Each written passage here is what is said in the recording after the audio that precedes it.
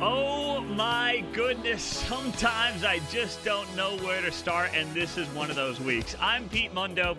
We're Heartland College Sports Weekly, part of HeartlandCollegeSports.com, your independent Big 12 digital media outlet. Appreciate you joining us and being a part of the show. There is so much to get into. Unbelievable. Now, before we get going, guys, just a quick reminder, leave us that rating, review, subscribe, iTunes, Stitcher, Spotify, Google Play, wherever you get your podcasts. Appreciate that. It helps us a lot. It takes you 2 seconds. I'd be really grateful. And in return, I'll send you that free Heartland College Sports koozie. If you leave that rating and review, send me a screenshot of the rating and review to Pete Mundo, M-U-N-D-O, at HeartlandCollegeSports.com. Thanks so much, guys. Now, let's start with this. Oklahoma, Kansas State. We're not going to recap the game. We did that in our podcast that we drop on Sunday. But this continuing controversy over the onside kick, can we put that to rest for now, please? Let me share with you what Greg Burke said. He is the Big 12 coordinator of officials. He was on the Big 12 teleconference earlier this week. Here is what he had to say about the controversial onside kick at the end of the OU K-State game. It hit the OU player before the ball had advanced 10 yards. It was like 9.5, so OU's recovery was for naught. Now, OU fans are arguing that because K-State's player may have shoved the OU player into the ball, that should not matter. Here's what Greg Burke had to say, Big 12 coordinator of officials, in the teleconference this week. I want to make clear that on this play, what replay can look at by rule is the timing of blocks by K, Oklahoma, and touching of the ball by K, Oklahoma. On this play, the ruling on the field was there was no touch and that the ball was recovered by Oklahoma. Replay then reviewed and ruled that Oklahoma touched the ball at 9 yards. They are not eligible to touch the ball until it's gone 10 yards. And so the ruling in after the review was to award the ball to Kansas State at the 44. I know there's been discussion about forced touching, but I want to clarify that if you don't have a touch ruled on the field, you obviously can't have forced touching. And even if you did, the question of forced touching is not something that falls under the replay review guidelines. I mean, that's pretty succinct to me from Greg Burke. So here's the deal. Forced touching is what OU fans are complaining about in this onside kick from that game last weekend. What it comes down to from Greg Burke, the Big 12 coordinator of officials, is one, because no touch was ruled on the field, you cannot go back and look at forced touching. But even if you could, that is not under the replay guidelines. So if OU fans have some beef, have it with the system. Have it with the fact that touching should be a reviewable, replayable event. That's fine. But, I'm blown away by the fact that, OU fans, and I feel for you because this hurts the Big 12 chances of making a college football playoff. I'm a Big 12 guy, all right? I want to see this conference do well. And I thought with the defense this year looking improved, OU had a great chance to get to a college football playoff and make some noise. And that is now very much up in the air and far more unlikely than it was before last week. So I don't like the fact that OU does not have a great chance at the college football playoff right now because I want the Big 12 to be in the college football playoff. That doesn't mean that I'm taking anything away from K-State. They deserved that game. Chris Kleiman and his staff put together a fantastic game plan. They went on a 41-6 run in this game, and they deserve all the accolades. But OU fans, just let's take a step back here. Even if you recover the onside kick, you have to score a touchdown, and then you probably have to win in overtime. I think that Texas Tech fans have a much bigger beef with the officiating, and even Kansas fans have a bigger beef with the officiating than OU fans do. Because Texas Tech fans in that Baylor game, if Tech had recovered that fumble instead of having it be called an illegal snap, they are in position to kick a field goal to win the game. It's a tie game in overtime. If they kick a field goal, they win.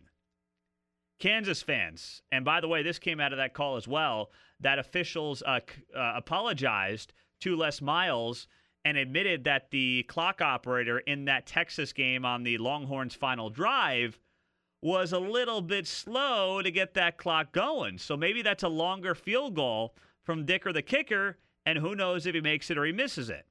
Kansas was winning that game.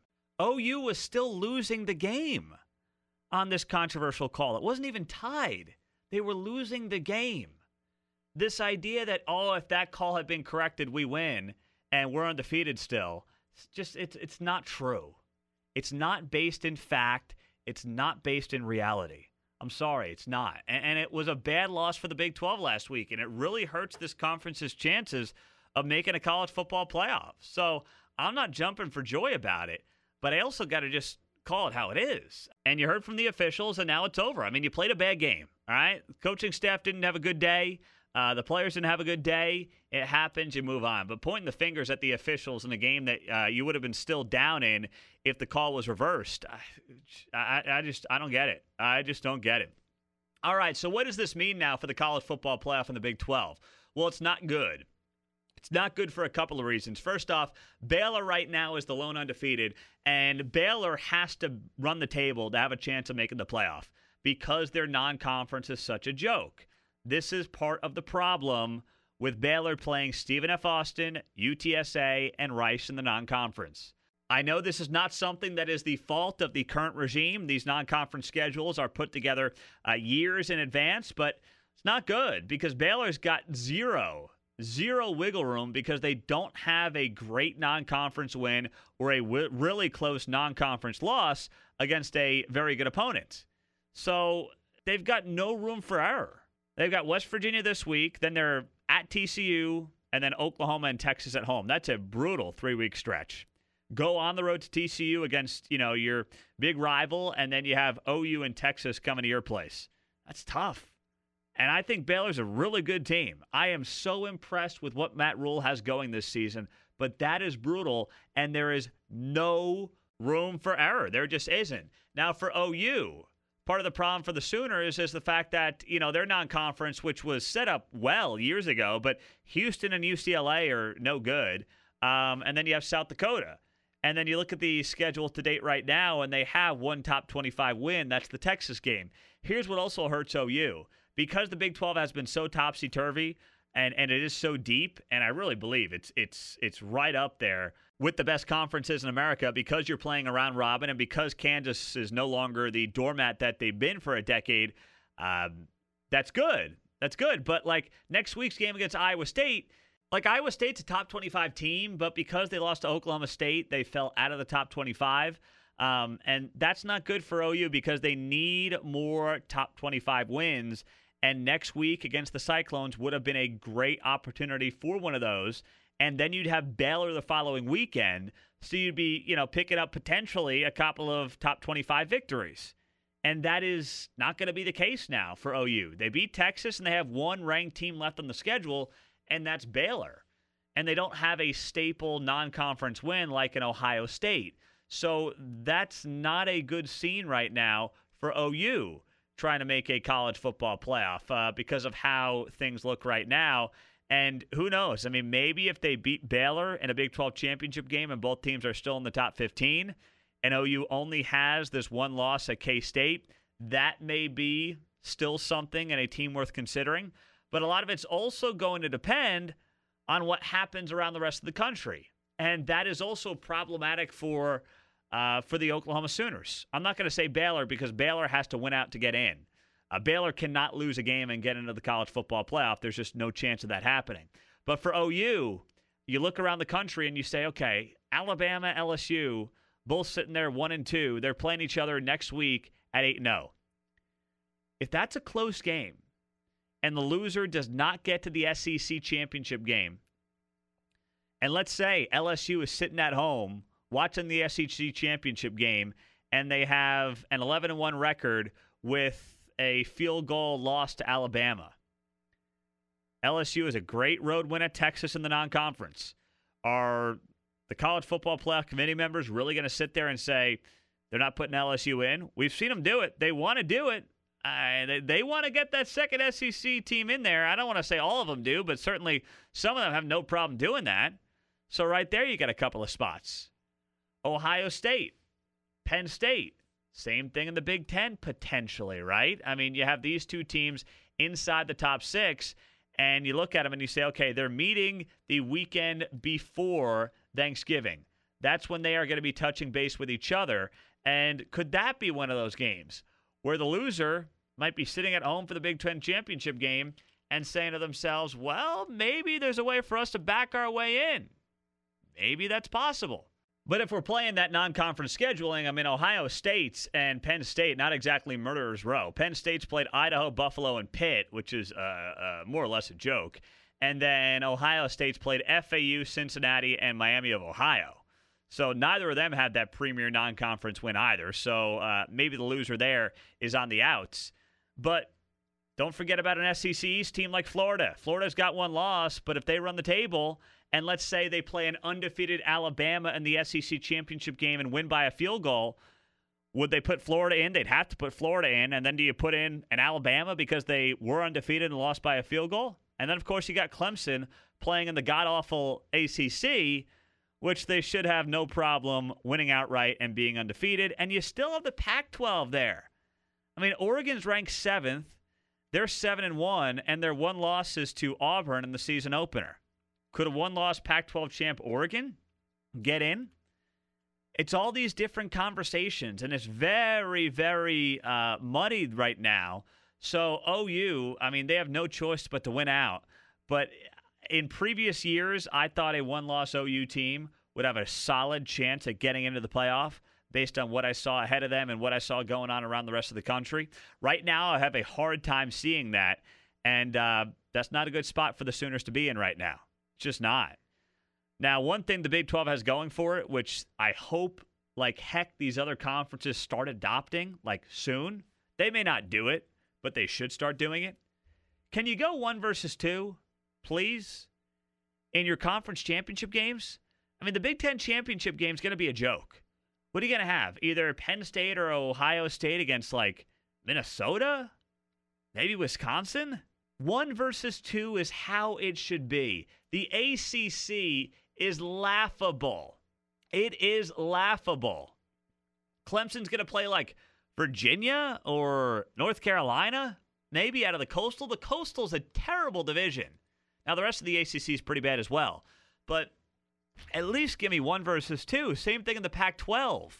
They have got to change this across all conferences because it's just embarrassing. And the Big 12 does it right. They should be pumping their chest more about the fact that they do this right because it is the right way and the best way to do it. They've got the true round robin and 1 versus 2. That should be worth something here moving forward. Pete Mundo on Heartland College Sports Weekly, part of HeartlandCollegeSports.com. So much more to get into. Is Texas in the danger zone, and what is going on in the rest of the conference? That's next. And before we dive into it, guys, we are always talking stats on this show, right? We bring it up quite often, actually. Well, here's some numbers for you. 85% of women think bad grooming is a major turnoff, and 89% of men think good grooming is essential to their professional success. That's why this show right here, Heartland College Sports Weekly, has become partners with Manscaped. I know you've all got that manscaping story where things went haywire. I don't want to go down that road. Keep it to yourself, but I know you have it, okay? I know you have it. Well, Manscaped.com has its new electric trimmer, the Lawnmower 2.0, and the thing is a beauty, so accidents are a thing of the past. This Lawnmower 2.0 is the real deal. It's kind of like Kansas football 2.0 from recent seasons. They're playing pretty well right now, right? So from 15 minutes on one charge to now 60 minutes on one charge. It includes a rechargeable battery, no more AA's. And with the promo code Heartland20, that's Heartland20 at Manscaped.com, you get 20% off and free shipping with the code. That's 20% off with free shipping at Manscaped.com by using the code Heartland20. That's Manscaped.com, Heartland20. I promise you, you won't regret it. I'm loving mine. Appreciate it, guys.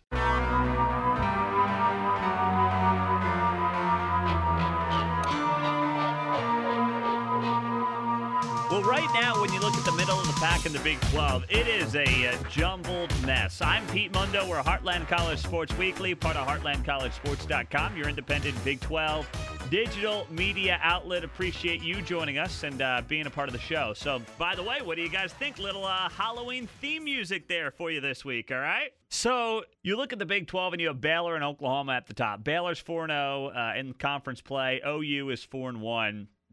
And then you have half the conference sitting there between 3-2 and 2-3. Iowa State 3-2, Texas 3-2, K-State 2-2, TCU 2-2, Oklahoma State 2-3.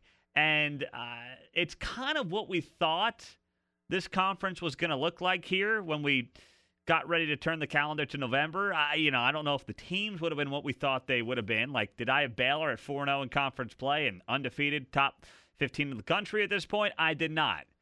But I thought you'd have that hierarchy, and teams 3 through 7-8 would be very, very jumbled and would be changing on a weekly basis.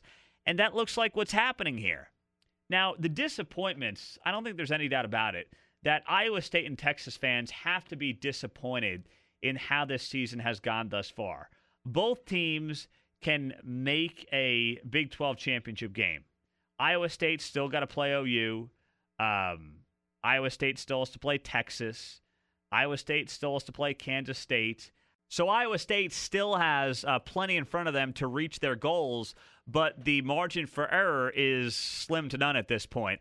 And I don't believe if you ask the majority of Iowa State fans, hey, would you be happy sitting at 5-3 going into this bye week?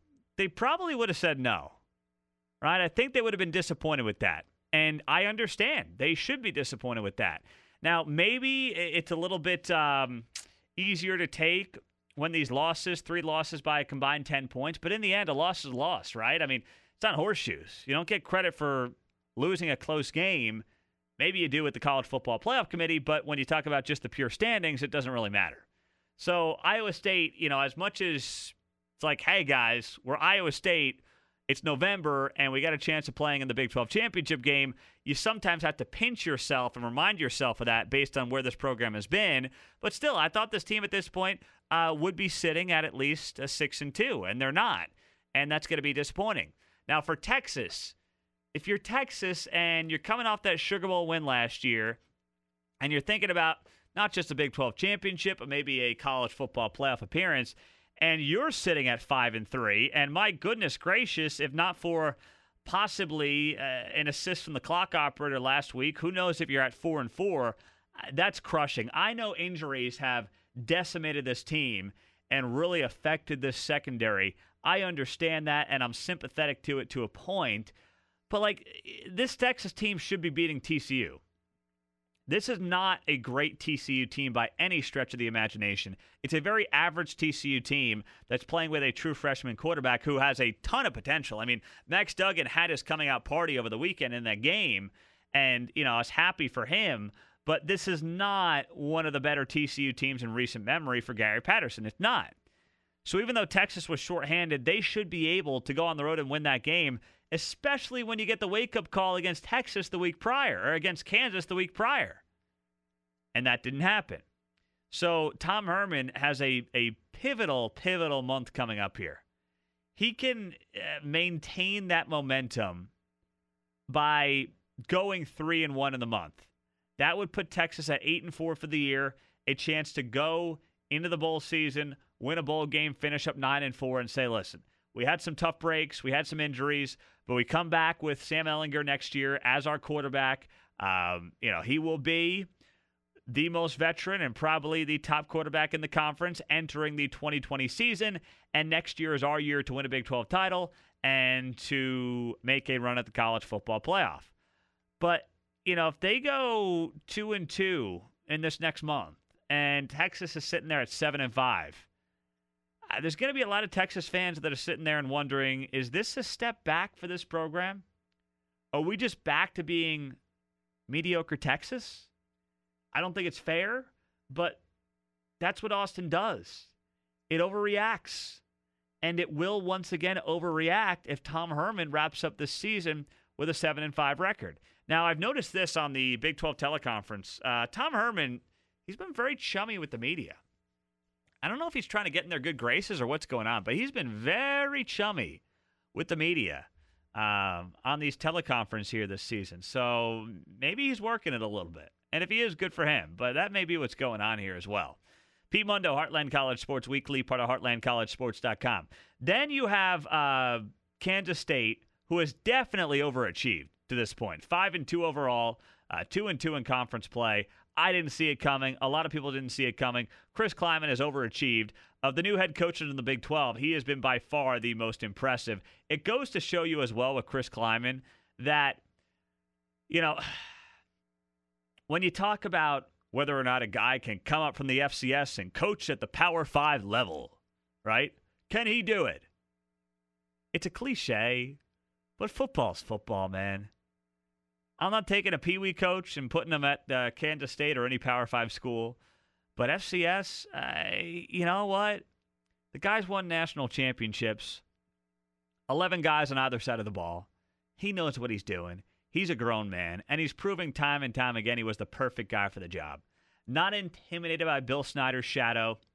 Not intimidated walking into a stadium where Bill Snyder's name is on the stadium and, the statues outside the stadium. He's not intimidated by it. He's just out there like, you know what? I'm doing my thing. I'm doing it my way. And I'm not sure, one of the young hotshot coordinators or group of 5 coaches from last offseason's coaching cycle would have been able to handle this. Klieman was the perfect guy for the job. Perfect guy for the job. And K-State AD Gene Taylor deserves a ton of credit. And I don't think I'm overreacting to, a win against Oklahoma. That's not the point here. I would have thought this. I did think this last week. But with each passing week, I continue to believe it more and more. And Oklahoma State is just a conundrum of a team right now. It's a confusing team. They did not turn over the ball last week. That's a good thing for them. But classic Mike Gundy, winning a game where everybody counted him out. Nobody saw it coming. And Oklahoma State still has, I think an up and down season ahead of it.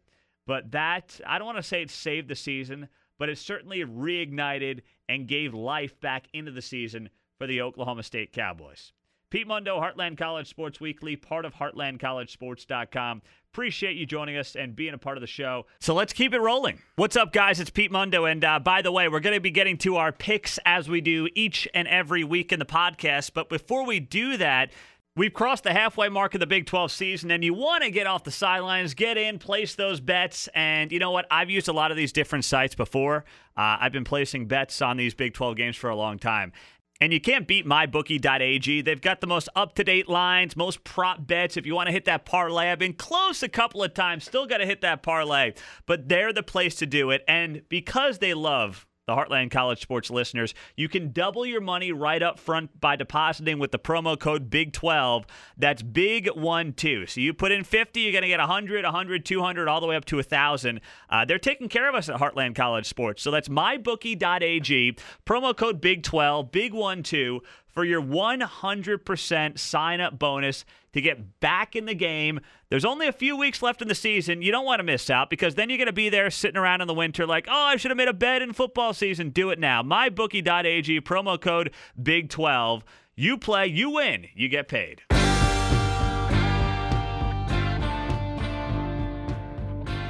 Well, we have reached the double-digit week mark in the college football season, and can somebody tell me where the heck it's going? I mean, please, somebody help me out. I'm Pete Mundo. We're Heartland College Sports Weekly, part of HeartlandCollegeSports.com, your independent Big 12 digital media outlet. We appreciate you joining us and being a part of the show this week. A lot to get into here. Well, I have a couple of minutes, and I'll dive into this more next week, but the NCAA Board of Governors voting to allow the players make some money or profit off their name, image, and likeness. I think a lot of people are missing the boat on this. I mean, think about it like this.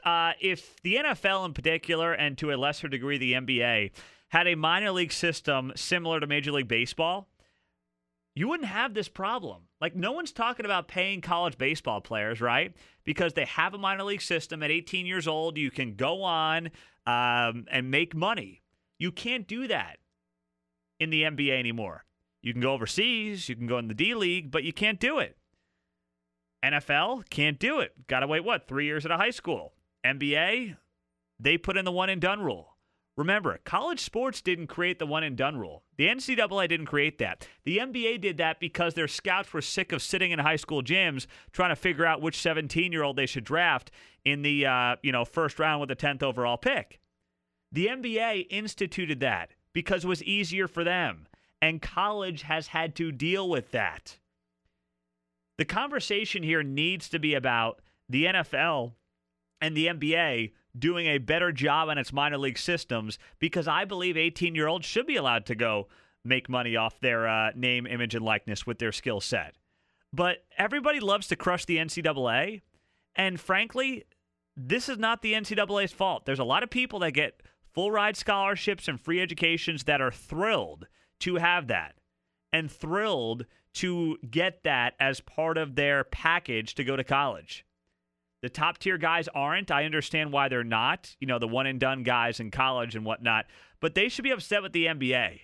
Not college, not the NCAA. They didn't sign up for this. So we can touch on it more next week, but I wanted to get that in there. All right, let's get to our Week 10 picks against the spread. Let's start with Baylor, West Virginia. And I know some of you get this show after this game will air on Thursday night, on Halloween night, but bear with me here. You'll know whether or not I got this one right or wrong. But I'm going Baylor minus the 18. Baylor's home, and West Virginia is just not that good this year. West Virginia is 2-6 against the spread this year. The Bears are on a roll, 3-1 against the spread in their past 4 games.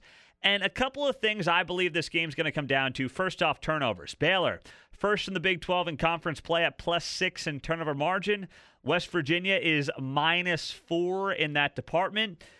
Now the Mountaineers have to go on the road to a very difficult environment. I think McLean Stadium is going to be rocking like it hasn't since 2014, 2015. Prime time, weeknight. That is going to be a very tough spot for a young West Virginia team that cannot run the ball, averaging 95 yards per game on the ground. That's 38 yards per game less than Iowa State, who is the 9th ranked rushing team in the Big 12 Conference. I mean, that is a massive drop-off from 9 to 10. And this Baylor team, it's not just high-flying. I know we talk about it, but it's not just some high-flying offense, Art Briles' team. They play defense. They had the 3rd best pass defense efficiency in the Big 12. West Virginia has the 8th ranked pass-efficient offense in the Big 12. And also, West Virginia's missing one of its veteran guys. Cornerback Hakeem Bailey is out for the first half due to a targeting call from their last game. So that's the last thing they need on the road as a big underdog. But I think Baylor's going to be focused. I don't believe they're overlooking West Virginia because it's like one of those mini bye weeks. It's a weeknight. It's prime time. They'll be focused. And I think they steamroll West Virginia, something like 45-21, 45-17.